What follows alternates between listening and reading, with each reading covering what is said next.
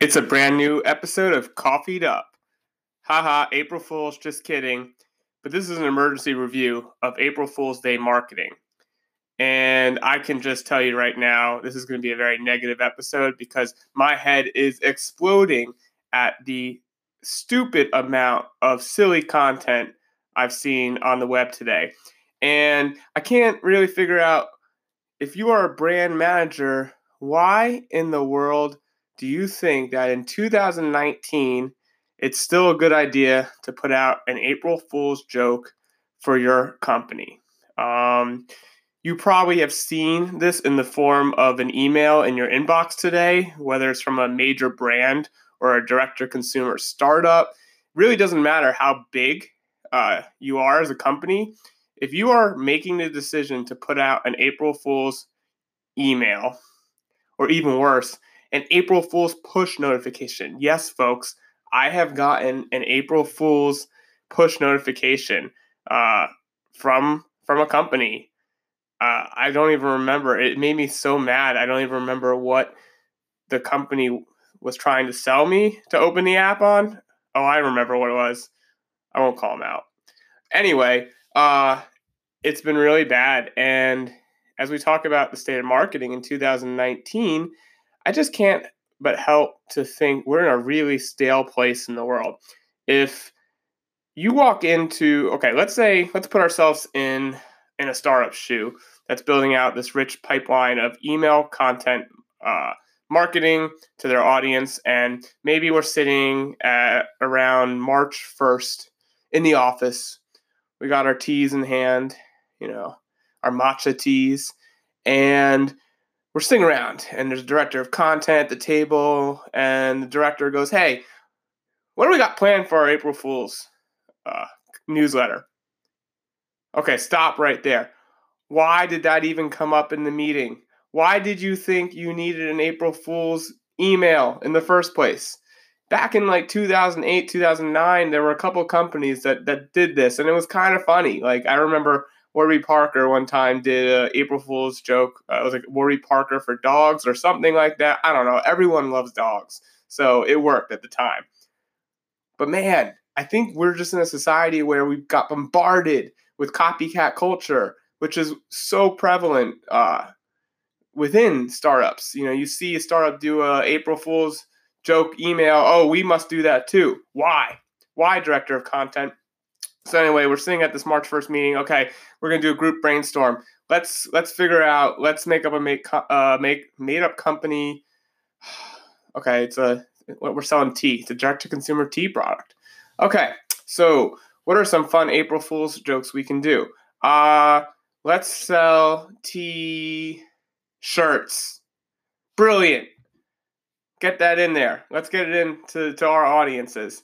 All right, cool. So what are we going to do? Well, we're going to create a great new email that's going to be out there. It's going to be setting up to a fake blog post that basically tries to sell you a t-shirt. Oh, wait, but we're a tea startup. Doesn't matter. This is something that our audience will think is hilarious, and it'll definitely lead to more sales. So let's do it. Fast forward. Ugh, I'm so mad I can't even get words out of my mouth. Fast forward to April 1st, 2019. You put out this email. Oh, this fresh new tea startup is selling t-shirts now? Cool, let me click and find out.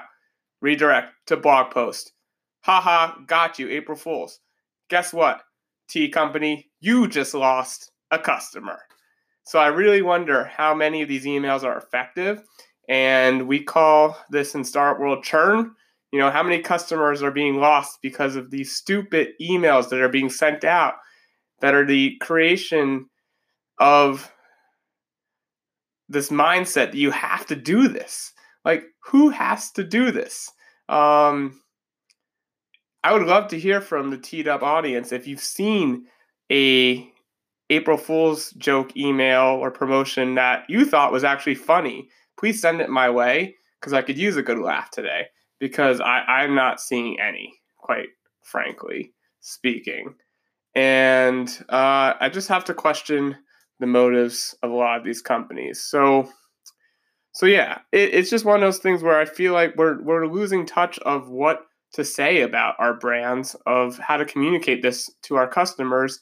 and we're not doing things that make any sense. We're just living in a copycat world. And it just boggles my mind that these emails and these tweets and these social media campaigns are still ongoing. It's gotten to the point where there's some really cool partnerships coming out or really cool announcements, and I don't even know if they're fake or real.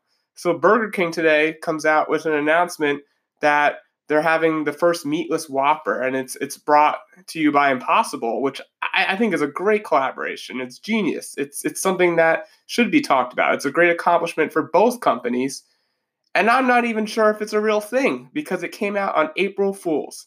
Now, why they decide to make that announcement on April Fool's is beyond me as well. But kudos to Burger King. Kudos to Impossible. I'll eat this thing. I'm excited about it. But why'd you have to release on April Fool's? That's a nice segue into the second part of this conversation, which is an emergency review of the Al Cheval burger. This is something I've been thinking about since I last consumed it on Tuesday. And for those of you not in the burger know, Al Cheval opened up in New York City in Tribeca a couple weeks ago to the fanfare of everyone. It was this thing where people were waiting in line, and so I was super hyped up. I'm a huge burger connoisseur. I'm a huge burger dinosaur. No, I just like rhyming things with connoisseur. But I was really pumped about this. And so I go in and I'm expecting the best burger experience of my life. And so the first mistake I made was ordering a double cheeseburger, which for some reason the fine people over there consider to be really another funny name for 3 patties. So the single there is a double cheeseburger. The double is actually a triple cheeseburger. And that's where things really started to go wrong from the beginning. I ordered this burger. Yeah, give me as much meat as possible. I'm a meat connoisseur. I want to eat this thing, and the whole thing ends up coming to my plate. Smells delicious, but then I realized there is a component to burger reviews and ranking that really goes without notice, and it's not talked about. And it's the integrity of the bun and the structural integrity of the burger on the whole. So if you grab a burger and you take a couple bites and the whole thing falls apart in your hand, that is not a burger. That's a disaster. And frankly, that's what I feel about the Al Cheval burger. I couldn't even enjoy the delicious slabs of bacon, the delicious egg on top of some really good burger patties because the bun just didn't keep it together. And by the end of the meal, not only am I so exhausted from eating so much meat, but just from trying to figure out how to eat this burger. And so with that, I'm giving the widely heralded, most talked about burger on Twitter, social media, at least in the New York City burger scene, which is great Twitter. It's my favorite Twitter. I'm giving it 3.5 burgers out of 5 burgers. Now, how do we connect these two random rants and thoughts between April Fool's Day marketing and burger reviews? And I think it's very simple.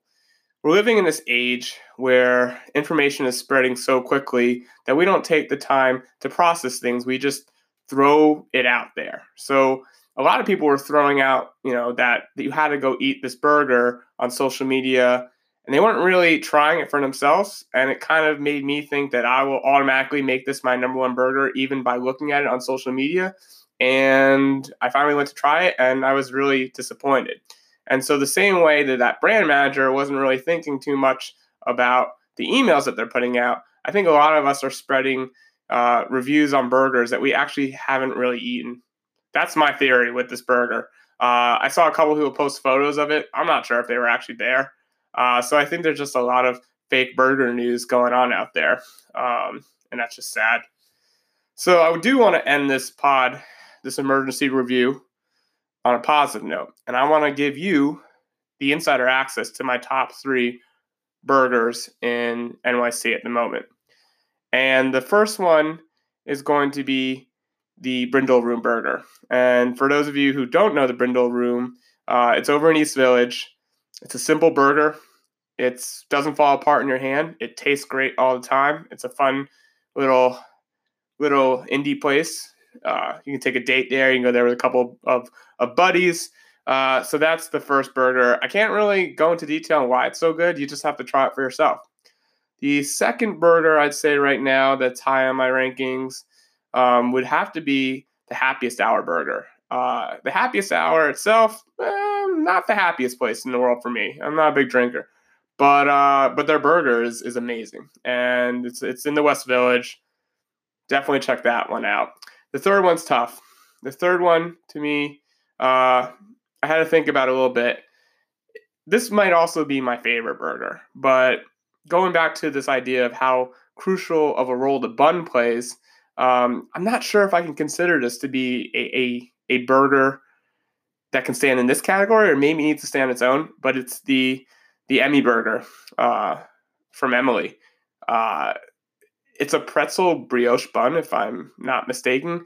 Anyway, this thing is delicious, and it's worth all $26, I think it is. It's worth every penny. Every time I eat it, I absolutely love it. It was just featured on an episode of Billions, so you know it has to be good because anything on that show is good.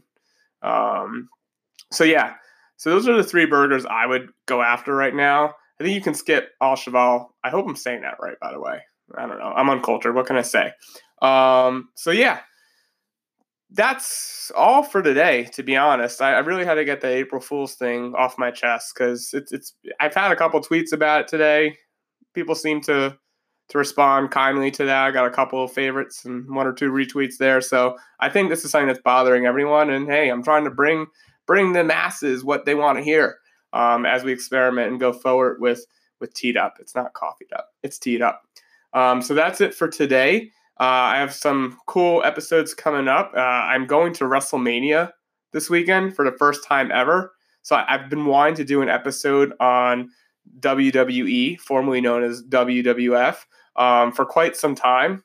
As a marketer, I've been a huge fan of WWE. It's kind of something I keep in the closet a little bit because I just don't know what that's going to do to my entire reputation. But I'm coming out of the WWE closet. I'm a big fan. I'll have a lot to say about WrestleMania. I really can't wait to get into it. It's how I'm extending the celebration of my 33rd birthday, which was a week or two ago. So expect an awesome podcast for that. Who knows? Maybe I'll get The Rock to come on. So hey, The Rock, if you're listening, I can smell what you're cooking. Bring that to Teed Up because we can have a great conversation over tea. Anyway, I hope you all have a great rest of the April Fool's Day marketing extravaganza. If you need some meditation, I can give you some apps to relax to after having to go through all of the emails in your inbox today that are really just stupid. This has been Teed Up.